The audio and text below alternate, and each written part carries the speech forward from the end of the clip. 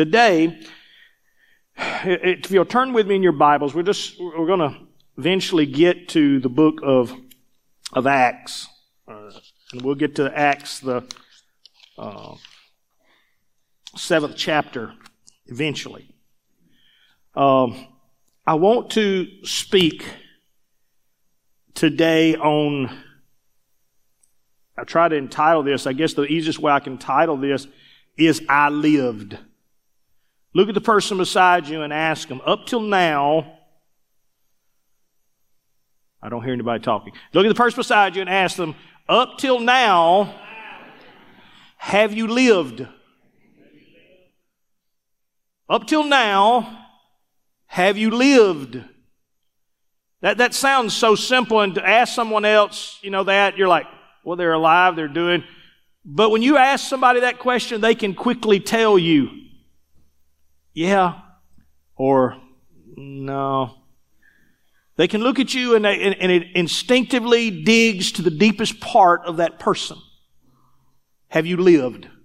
Not are you alive? Are you breathing? Do you have enough to eat? Will you make it through the weekend? Have you lived? One writer put it this way, and I love the way she writes this. Life is built upon a series of defining moments, including moments of crisis, of failure, of sadness, success, and joy. Although it is easy to let emotions dictate our response during a defining moment, how we respond will shape our faith, our personality, and determine the direction of our life. Defining moments is a moment that defines something, such as a success, a failure, achievement, demise, your talent. It is a point at which the glory or character of a person is revealed or identified. A defining moment can be a moment of crisis or a moment of breakthrough that turns a person's life around. And of all the things that I can describe my life by, I can describe it by defining moments. In fact, I'm standing here today because of defining moments in my life. Probably one that just comes to mind is the whole purpose of me preaching. And I've told you the story many times, but I'll share this part that I don't share as often. That I was called to ministry, came back to camp, got called, went back, gave my life to God, all this stuff. But I was still, in a lot of ways, a business-minded person in the fact that I was trying to cut a deal with God. And God done said, leave Birmingham, come back home. Well, it worked out that when I came back home, I had a 2-week moment off. I had a break in school. So when I say I packed everything and I came back home, my mind was I was going to come back home. But there was still a part of me that was like, if this doesn't work out in 2 weeks, I'm going back to Birmingham. Now, I know that sounds strange to you. I had quit, but I hadn't totally quit. Anybody ever have moments like that in their life? I'm committed, but not committed. I still kept that. And so when I came home that first week, because my dad, I done asked, I said, God, if it's meant to be, you'll find me a place to speak. If you want me to be a preacher, then I got to preach. I got to do this. And so my dad asked me to preach. And I talked about that, how I preached for 30-something minutes. That's probably the shortest sermon I've ever preached in my life. And so immediately after that, man, altar was full. I was like, great. But I'm still thinking, okay, I got nowhere else. It's my dad. He just let me preach. And that's pretty much it. I've got 1 week to go back to Birmingham. And I said, God, if it's meant to be, then you'll find me another place to preach. My dad's talking to one of his buddies on the phone. And he said, have Tim come preach for me next week. So here I go. Hey, I even took my little brother Trent with me that night. And I said, okay, God, look, if I get up here and this thing is a total flop, and it's different preaching at your church where everybody loves you, but if I get up here and I preach, this thing's a total flop, then I'm going back to Birmingham and we're done with this thing now. And I felt good about it. I preached the same sermon I preached the week before. This time, nobody came to the altar. Nothing happened. I'm thinking, yes. One person came to the altar. One guy, he just came up and stood with his hands up. And God spoke to me and said, Tim, don't ask him what's wrong with him. Don't just go pray for him. Just lay hands on him. And so I did. I walked up to him. I said, his hands are already up. I didn't have to tell him to raise his hands. I just walked up and I said, whatever it is you're needing, God is going to give it to you. And I laid my hands on him. About that time, his feet came about this far on both sides of my shoulders. God hit him. Pow! His feet went this way. He was flat as a board, hit the ground. And I thought, well, I've seen that before. That's pretty cool. But about that time, about 20 people come piling in the altars. But I had never seen that before. And so afterwards I asked, I'm like, what? And one of the ladies came up to me and said, you didn't know this, but he had had back surgery this week. He still has stitches in his back where they sutured him up. And he was praying because he was tired. It's been multiple back surgeries, and he was tired of it, and it still was hurting. And God healed him, and not even one stitch was pulled. And when we saw that, we knew that was God. I got in the car that night, and I never made another deal with God. That was a defining moment of my life. It was a moment where nothing else didn't matter about anything else. Quitting was never an option from that moment on.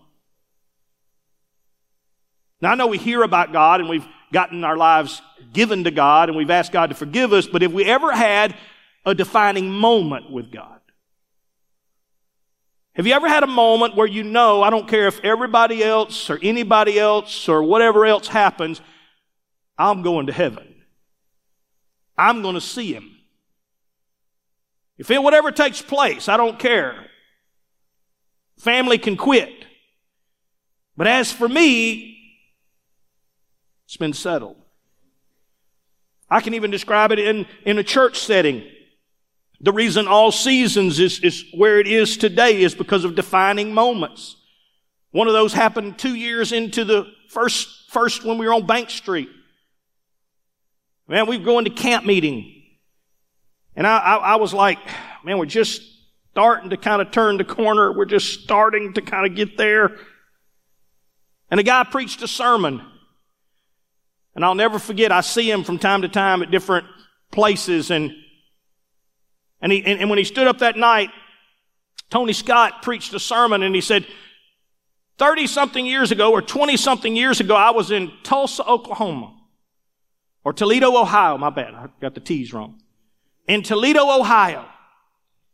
He said, in Toledo, Ohio, I was called by God to go and win that city to the Lord. And I'm thinking to myself, yeah, I know what you feel like. I was called to Forest. And he begins to tell his story. He said, 6 months in, he said, man, only way I can describe it is all hell broke loose.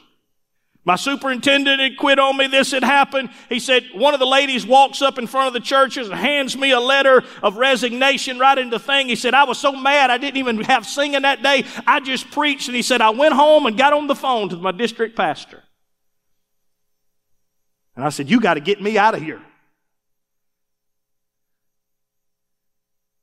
He said, it's all broke loose over here. And he said, it is a mess. He said, you got to get me out of here. And on the other end, the district pastor just said, praise the Lord, Tony. And Tony went back through it again. He said, you don't understand. I got people resign. I got a church split. I'm telling you, it's chaos here. He said, praise the Lord, Tony. By the fourth time he had told his story, and he keeps saying, praise the Lord. Finally, Tony asked, why do you keep saying praise the Lord every time I tell you I got to get out of here? He said, Tony, 6 months ago you came into my office and he said, you had a biggest smile on your face and you told me God has called me to Toledo, Ohio to win as many people as all the people in Toledo, Ohio. And he said, Tony, think about it. You finished it in 6 months.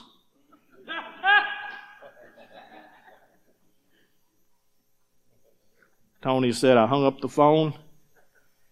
He said, that was 20-something years later. There's a lot of moments in my life But that story comes back to me. I've had all I'm going to take. That's it. I'll do something else. And that story of him on that phone, praise God, Tim. You got it all done already.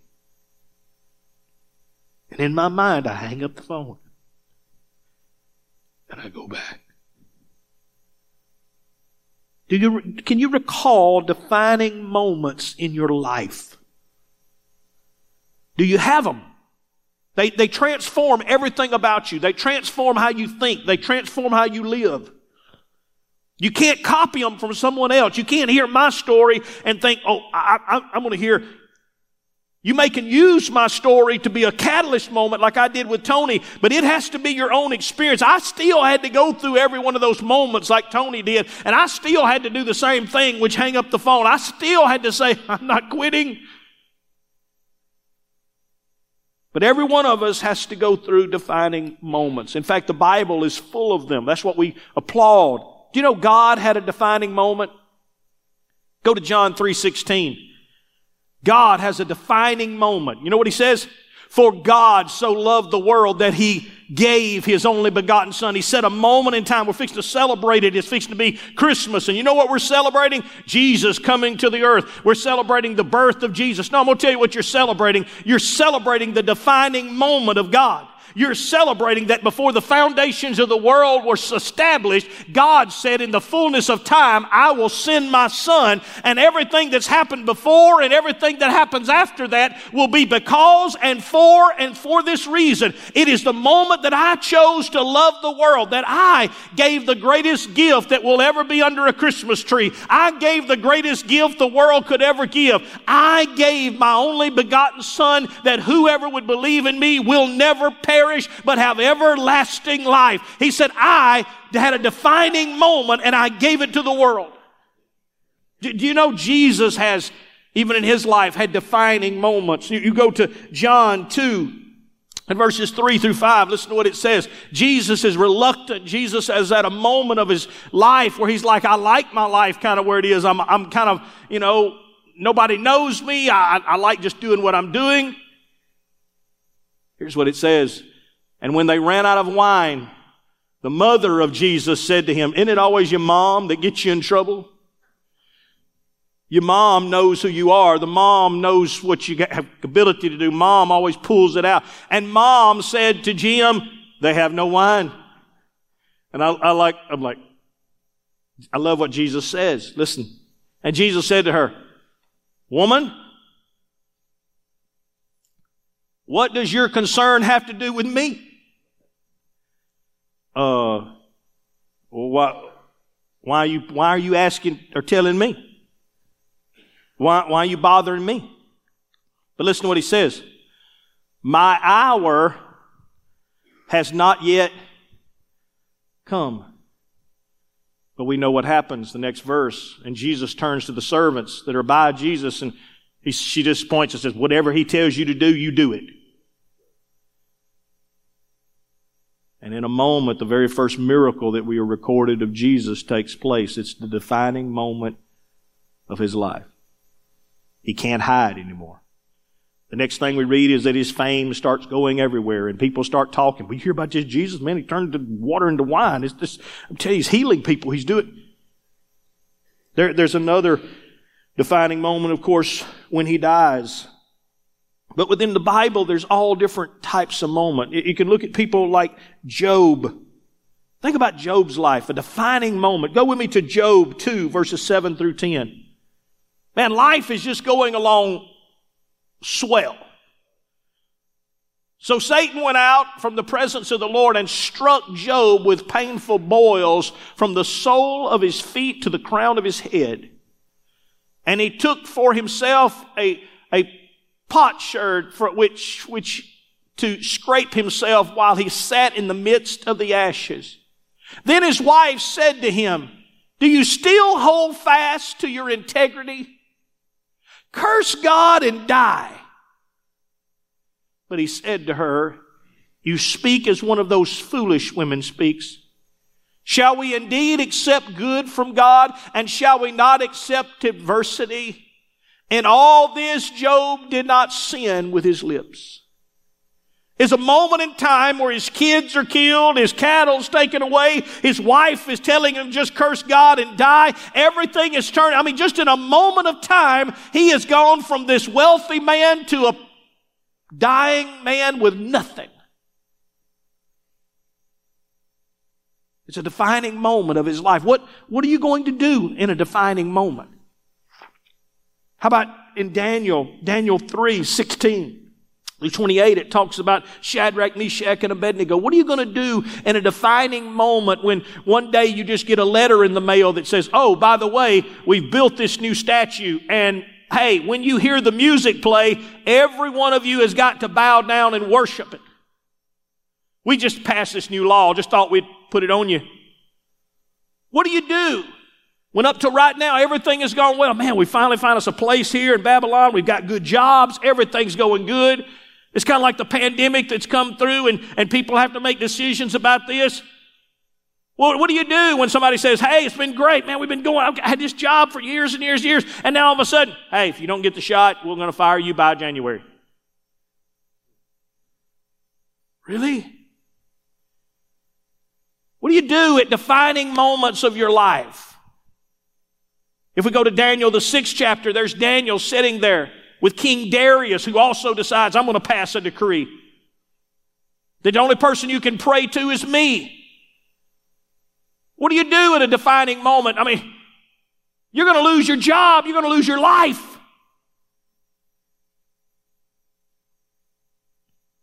What do you do when you're advised by friends and family to curse God and die? What do you do when they tell you to renounce God, quit talking about God? You can't worship God anymore. What do they do when they tell you to quit praying? Or if you do pray, don't use Jesus' name, because we don't use that. Just say God, so therefore it could be any God. What do you do at defining moments in your life? Even the disciples have to deal with this. Go with me to Mark 4:37 through 41. Do you know there's a lot of times that most people at defining moments in their life will just turn negative? I know it's none of us, but there are people in the world that when something bad happens, it's just like, oh, it always happens to me. You may have friends that you know that are like this, that when something takes place, it's like nothing ever goes right. Just started to get things going, and here we go. The disciples are on a boat, and listen to what happens. And a great windstorm arose, and the waves beat in the boat so that it was already filling. But he was in the stern, asleep on a pillow. And they awoke him and said to him, Teacher. Notice now, they did not say Master anymore. They didn't say it in a correct way. They didn't say Lord. They didn't say, oh, mirror. They say, Teacher, do you not care that we... Because I guarantee you, before they woke him up, it wasn't just like, let's go wake him up. I hate to bother him.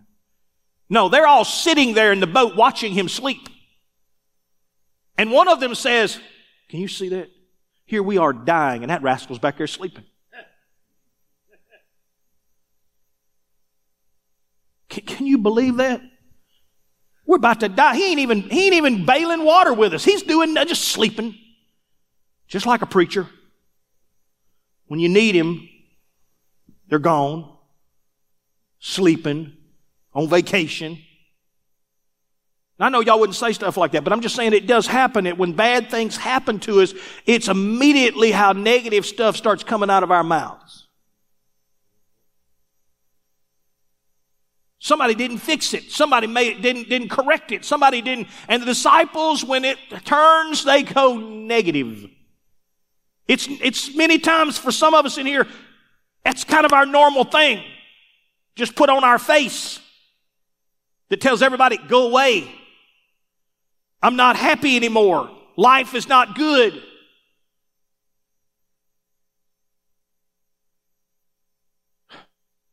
sleeping. Don't you care? Don't you even care that we're dying? The Bible says, and he arose. No, I love how he does this. He doesn't even acknowledge their saying. He doesn't get in a conversation with them. He just rebukes the wind and the sea and peace, and the wind ceased and there was a great calm. But he said to them, then he turns around and talks to them. Why are you so fearful? How is it that you have no faith? Why are you getting so negative and upset? Do you not have faith? Why'd you change the way you're talking? Do you not believe? And they feared exceedingly. Now they were afraid of dying, but now the Bible says they were afraid exceedingly. Because they had seen something that was scarier than the wind. They'd seen somebody big enough to stand on the front of the boat and tell the wind to calm down. The storm is one thing, but the one that can talk to it, now that'll scare you. That will scare you. So they come at it from a negative perspective. Now we know that Shadrach, Meshach, and Abednego, we know that Daniel, we know that Job, they attack it from a positive side. They look at it and say, as Job says to his wife, you talk like one of those foolish women. I've served God in good times, I'm going to serve Him in the bad. Shadrach, Meshach, and Abednego stand before King Nebuchadnezzar and they say, O king, we're not slow to answer you concerning this thing. Because Nebuchadnezzar said, look guys, I know you may be hard of hearing, you may have had issues, it may have just been a bad moment. I'm going to play it all again and give you a chance to do it. And they said, don't even waste your time.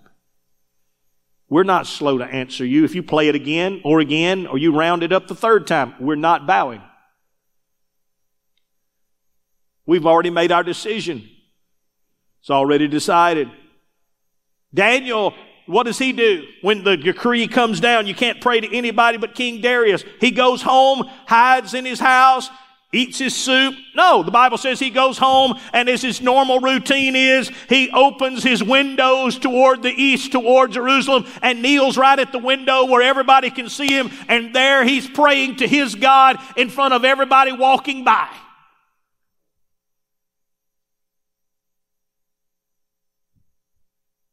I'm not being negative. I'm just telling you, I know what I'm going to do.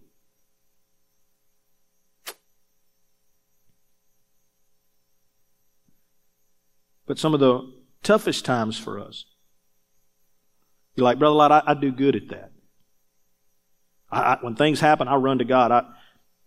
Well, how about during moments of celebration? Of all the things in America that causes us our biggest problem, it's our lack of need that creates our biggest problems. Go with me in your Bibles to Luke 12, verses 16 through 20, and I'll show you another reaction that we can have. Because remember, a defining moment doesn't mean it's a bad moment. A defining moment can mean something good. You got a raise. You finally got delivered of drugs. You finally got forgiven. You finally found the right person. You finally found your right job. You finally found all the things you've been looking for. What do you do in the moment of celebration? Some people react wrong. At the moment in their life, they react wrong. Listen to what it says. Then he spoke a parable to them, saying, the ground of a certain rich man yielded plentiful. And he thought within himself, saying, what shall I do? Well, that's a good question. You got a raise. Your crops came in good. You just signed a contract with somebody that, what are you going to do at that moment? What are you going to do when life turns good? And he thought within himself, what shall I do since I have no room to store my crops? In other words, everything I've ever needed, I thought I needed, I got now. I used to just want to be able to go to McDonald's and buy a hamburger. I got that now. What do I do if I got more than that?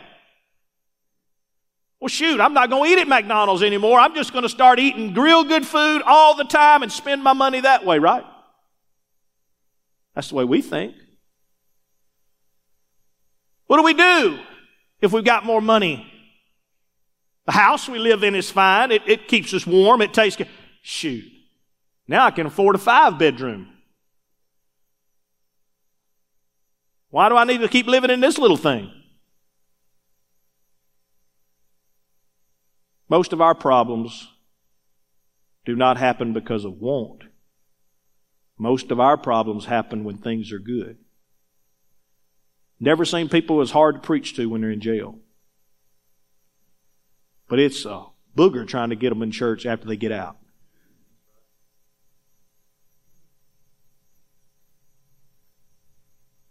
When problems come, it don't seem like it's that big an issue to get to God. But when you don't, quote, need God, but see, you're forgetting something. You didn't make it happen. You didn't make your heart beat today. You didn't make your eyes open. You didn't keep yourself safe from somebody driving on the wrong side of the road coming to church this morning. You didn't do any of those things. The ground gave you a good day. See, the rich man forgot that part of it. It said the ground gave him a great harvest. The ground, God gave it to him. But listen to what he says. Oh, I will do this. I will pull down my barns and build greater barns. Shoot, why mow 2 acres of grass when you can mow 20? That's so much more fun mowing 20 acres of grass. Right? Because then you got to get a bigger lawnmower, a tractor with a bush hog behind it. You've always wanted a tractor. Now, I know I'm not talking to any of you. I'm just talking to people that can go this route. Our problem many times, our celebrations. When we celebrate ourselves. We celebrate our accomplishment. We celebrate our victory. I will do this. I will pull down my barns and build greater. And there I will store all my crops and my goods. And I will say to myself, self, you got a lot of stuff laid up for a lot of years.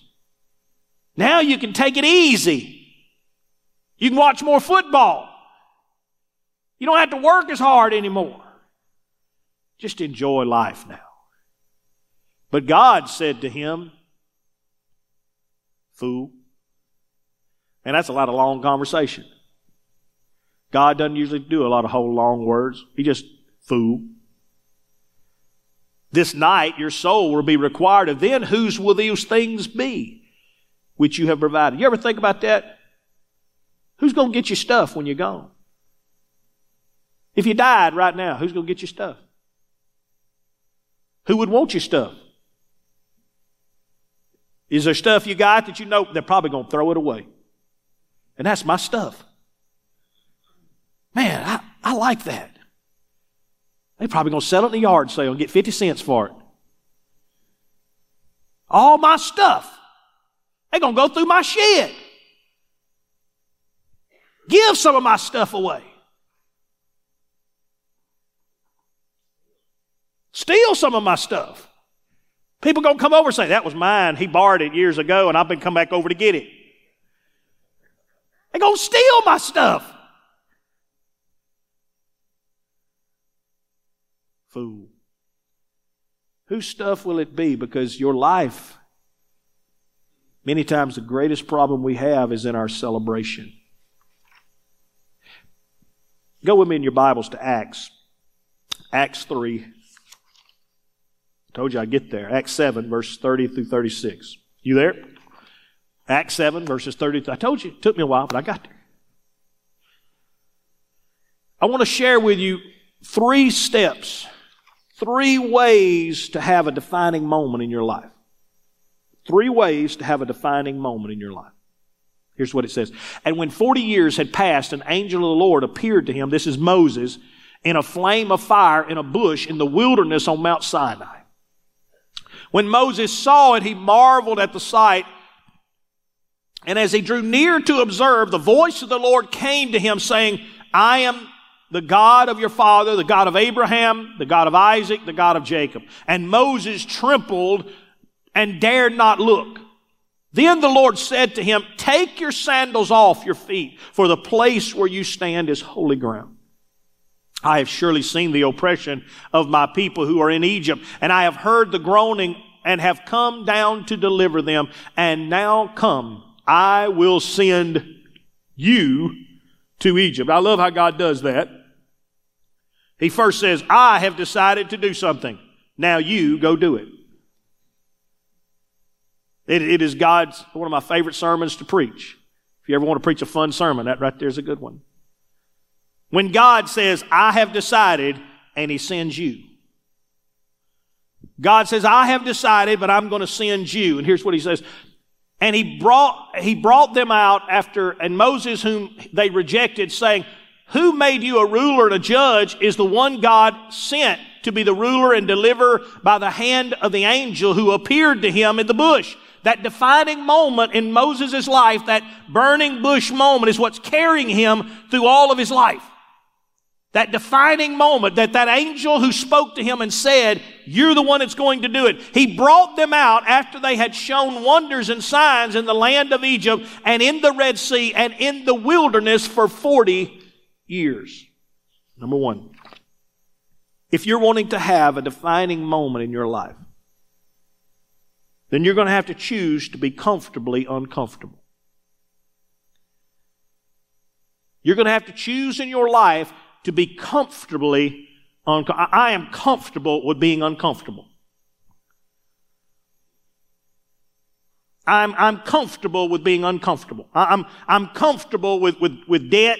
I'm comfortable with whatever it is I got to have at the moment, whatever deadline that's laid before me. I'm comfortable at being uncomfortable. Most people fight to get to a place where they have little responsibility or no responsibility or nothing to worry about or they don't even have to worry. I mean, think about it this morning. If tomorrow morning you were off work, if you were off work, didn't have to work tomorrow morning, how late would you sleep? See, most people, the first thing they think when they think I'm off, I'm sleeping in today. Because we fight for what? Comfort. We fight for comfort. Let me tell you the problem with it. If you ever have a chance to look this up, and I'll just give it to you. I don't have time to deal with all of it. 1 Minute with Maxwell. John Maxwell. It's called 1 Minute with Maxwell. You can catch it off of the video. 1 Minute with Maxwell, and he talks about a defining moment.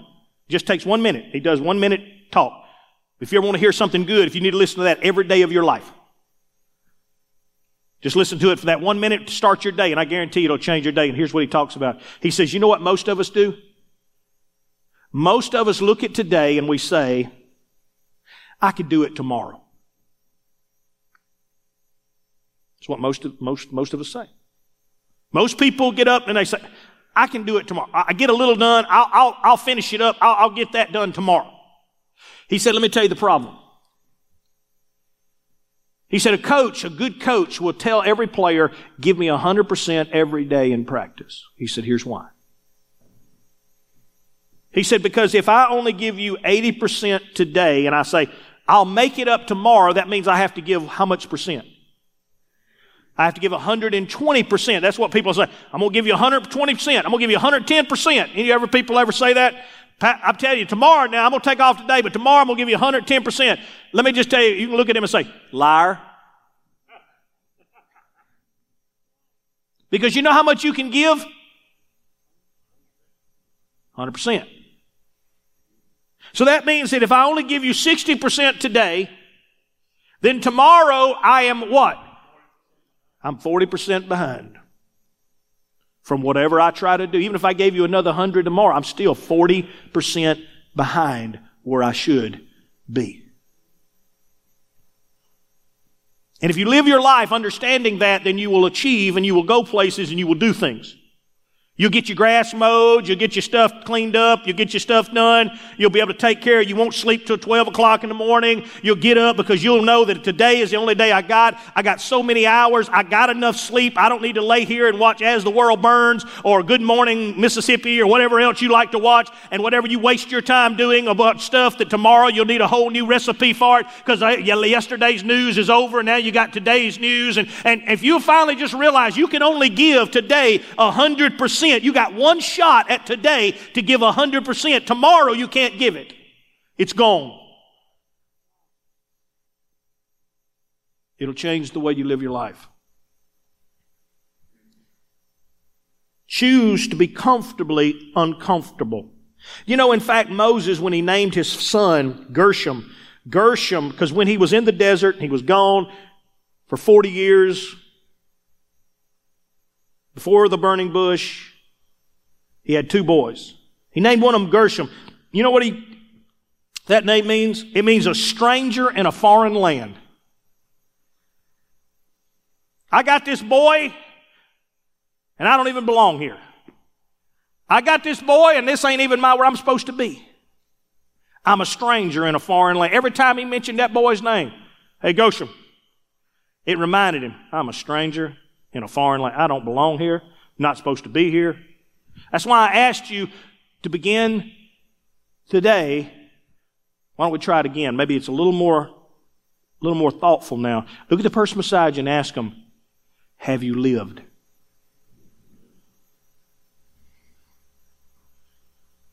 You got one life, one shot.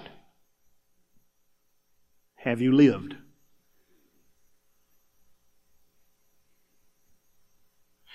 Number 2.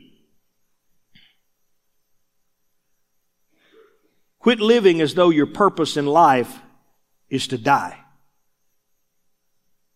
You're going to die. But quit living like you're getting ready for it.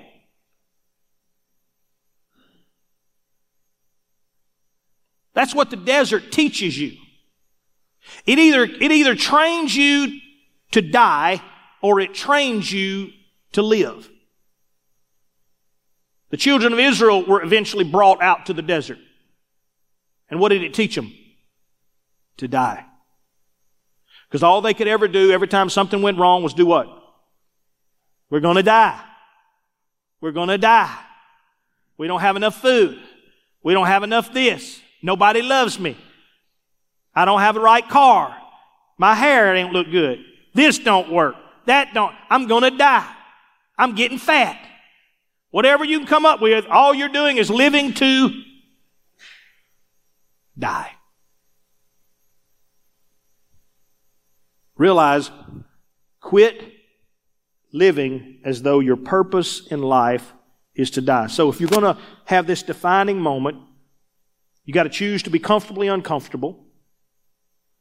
Because when that burning bush moment comes, you got to be able to say, God, I don't know about this. I don't know. But you're willing to do it. And you got to realize that where you're at isn't where you belong. So if I'm going to die, I don't want to die in this desert. If I'm going to die, I want to die doing something. Number 3, when that burning bush moment comes, when a defining moment comes, dare to pursue a dream and a destiny that is destined to fail unless God does something. Choose to pursue a dream or a destiny where it will fail unless God does something. God promises Moses, if you'll do this, I will be with you. I will bring you out. I will show signs. I will. Every defining moment in my life that I described to you requires a part of me. But every defining moment of my life could not be accomplished by me. I laid my hands on that guy that night. But it wasn't my power that hit him. I chose to stay when God said, Tim, come to Forest, and in 5 years I'll help you build a building and trust me. But I didn't send the people. I don't know where most of you came from, how you got here. But God does. He knew the journey that you took to get to this place, all the twists and turns. And that's why a lot of people will tell me, Pastor, like my defining moment was the day I walked in this building. My life changed. Defining moment can be any moment, any time. It's just a God moment where you know that, God, if without you, I can't do this.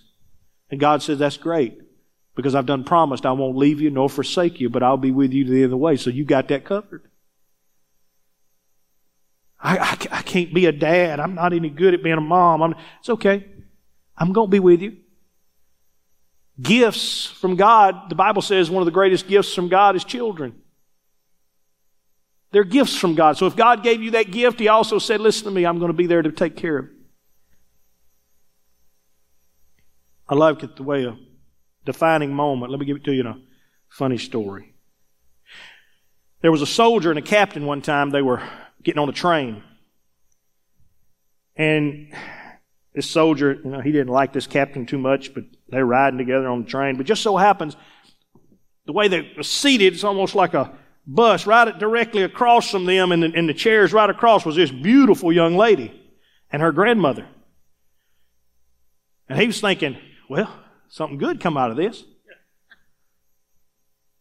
So he's sparking up a conversation. The commander's kind of just sitting there looking, kind of deal. And grandmother's, she's eyeing this boy. And boy, the more they're talking, you could just see it in their eyes. They're falling for each other, man. It's just, and about that time the whistle blows, which means they're fixing to go through a dark tunnel. And when they go through that dark tunnel, all of a sudden the lights go out and you hear two smacks. First one is where he kisses the girl. When that lights went out, he just reached across, grabbed her by her ears, and about that time you hear the second smack. Spah! They come out the other end. The grandmother looks over and says, I can't believe that young man kissed her, but I'm glad she slapped him. The commander looks over and says, took a lot of courage for that boy to kiss that girl, but I wish she hadn't have missed him and it slapped me. And then the girl smiles and says, I'm sure glad he kissed me, but I hate that my grandmother slapped him. And the old boy just leaned back smiling, because that day in the dark, he got to do two things he's always wanted to do. He kissed that girl and he turned around and slapped his captain. He had a moment in time. Just a short moment. It got dark for just a moment. But it was long enough to accomplish two things he needed to accomplish. Let me see if I can make it more serious. There's a song that I love. If I describe it to you, you'll understand better, because, I talked several weeks ago, and I taught on how Bono, the singer Bono for U2 and all that, how he became a Christian. And some of the music he wrote was out of Christian lyrics and different things. Well, he impacted enormous amounts of other singers doing this. A lot of their music is very deep. A lot of their music has meaning behind it. And in this, there's another group called One Republic. Anybody know One Republic? Go ahead, just admit it. There you go. There goes a hand right there. It's a One Republic fan. And one of their songs that I love, it's one of my, I want it played at my funeral. It's called I Live. I love that song. In fact, let me explain why. Because it's an inspirational song. Because he hung out with Bono, but on his next album that they were fixing to write, the lead singer, Ryan Tedder, said, I want to put something in there that has meaning. Because he was so touched by Bono and how being around them and them doing stuff together, he was like, I want to write something with meaning. And he thought, as he was writing, what can I write that has meaning? And he has a 4-year-old boy. He has a 4-year-old son, and he said, I wanted to write something to my 4-year-old son that would inspire him. And so the song, I Lived, was produced. It came out. Isn't it funny how I talked about a moment? A moment with Bono creates a moment that I think, and a moment I write a song that touches lives. Now, what makes it even greater is when they were fixing to do the video for this song. The video for this song, they were like, well, it's not just a regular song. It's not just... So they found a kid. His name is Ryan. I'll say it right. His name is Brian Warnicki. He was 15 years old then, and he has cystic fibrosis. Ryan is wanted more than anything else to do things, to be active. In fact, the video covers all of this. And before I say anything else and close this, I want to play the video for you. Is that okay? This is the video to the song. So those of the One Republic fans, we'd be like, so we're cool. We just, thank God. Because that's really what it is. It's, if you listen to the words, it's all about living. And everything I've told you this day is about a moment in time to choose to live. Have you lived? Brother Lord, I got issues. We all have issues. Moses had issues. Daniel had issues. The lady with the issue of blood had issues. Jesus had issues. The question is, have you lived? Have you chosen in your life to say, I'm going to choose that thing? And let me read it to you from an article that I love when it was talking about this song. It says, what will it take for each of us to realize that we are given each moment to live to the fullest? I'm talking about a life of really experiencing emotions, relationships, beauty, and love. Going to extreme measures to give to others. And going out of our way to love people. When I first heard this song, I immediately thought of a person conquering the world, climbing mountains, skydiving, swimming with whales, and traveling through beautiful places. But as I thought about it, I realized that living is that and so much more. We each have a calling for greatness. God has placed a particular and unique vocation on each one of our hearts to serve Him in some radical way. How will we know exactly what He wants us to do? The more we sit in His presence. Excuse me.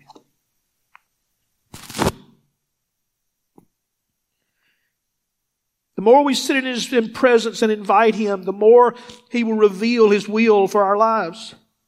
We can know His will just by listening to Him. But the hard part is standing up and having the courage to make it happen.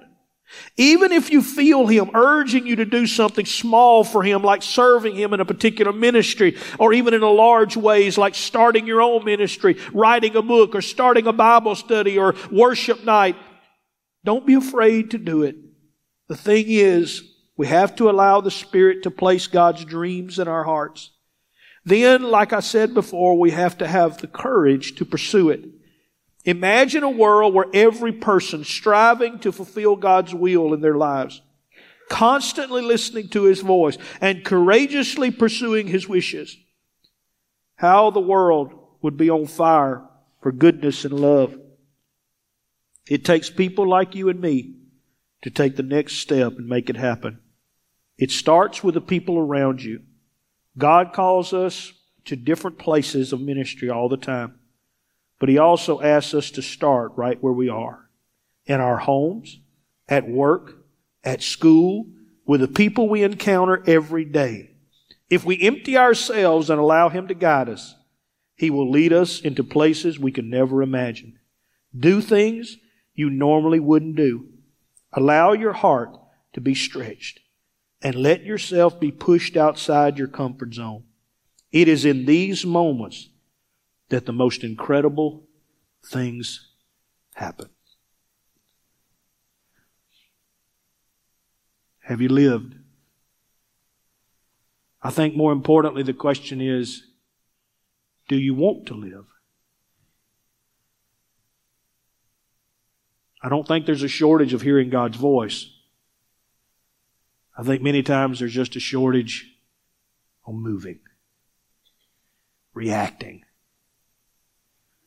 For you that are living, for you that are doing and serving and changing people's lives around you and pursuing that thing, congratulations. You may have some broken bones. You may have some tears. But like the song says at the very end, and that's why I said I want it played at my funeral.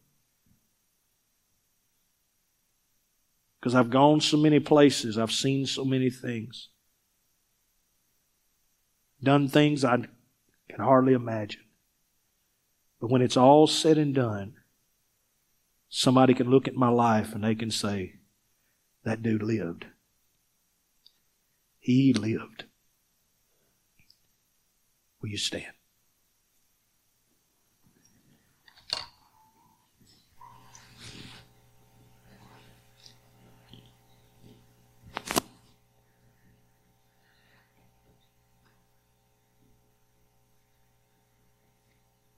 With every head bowed, would you just allow God for just a moment?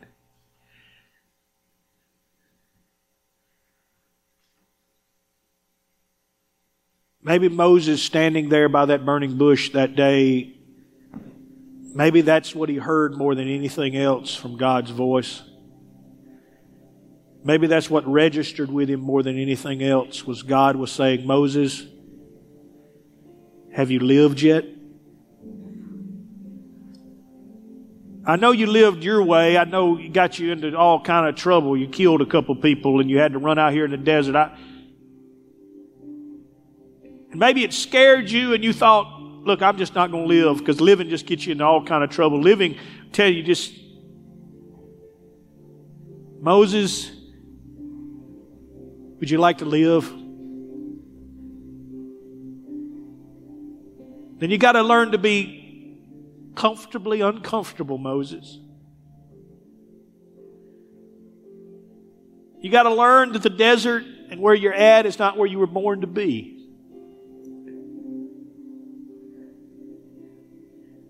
And just remember, Moses, that if I've sent you to do something,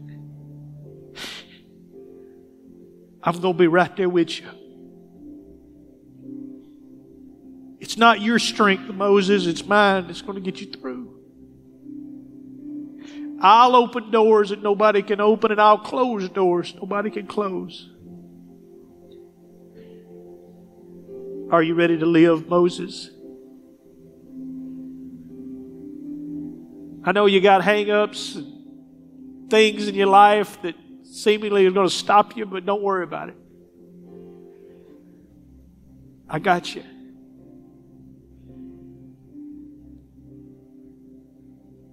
There are moments in your life like this moment right now.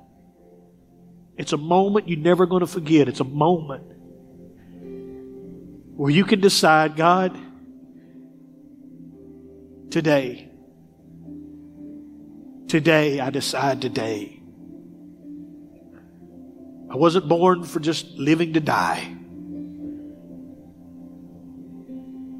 I know I've got things that I'll have to work on and correct, and you'll have to help me and we'll have to grow, but God, today I give 100%. And every day that I get up, I will give you my 100%. And you do with it what you will. For somebody in this room today, that's what's taking place right now where you're standing.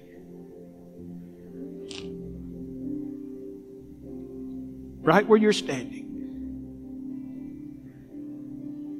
If you're in this place and it got God speaking and you're ready to make that, would you just, as every head's bowed, just throw your hands up. Just throw them up and say, God, that's me. I want to be that 100% every day to you. I want to live. When they asked me that question a while ago, are you living? There's a part of me that says no. And it's not because there's worldly things I could chase after. I know that even if I got those, that it would last for a season. I'd be worse off than I started. That's not what I'm talking about, but I want to live. I want to have memories and I want to have stories. Pastor Lott's got stories. I want stories in my life. That's me, God. And today, I just give it to you. And all I can promise you is that I'm going to give you 100%. As you guide me, direct me, as you inspire me, as you use my gifts, I'm going to give you 100%. And you make the story. In Jesus' name, amen and amen. God bless you. Hey, if you get a chance, do some living this week. Do some living this week. Real living.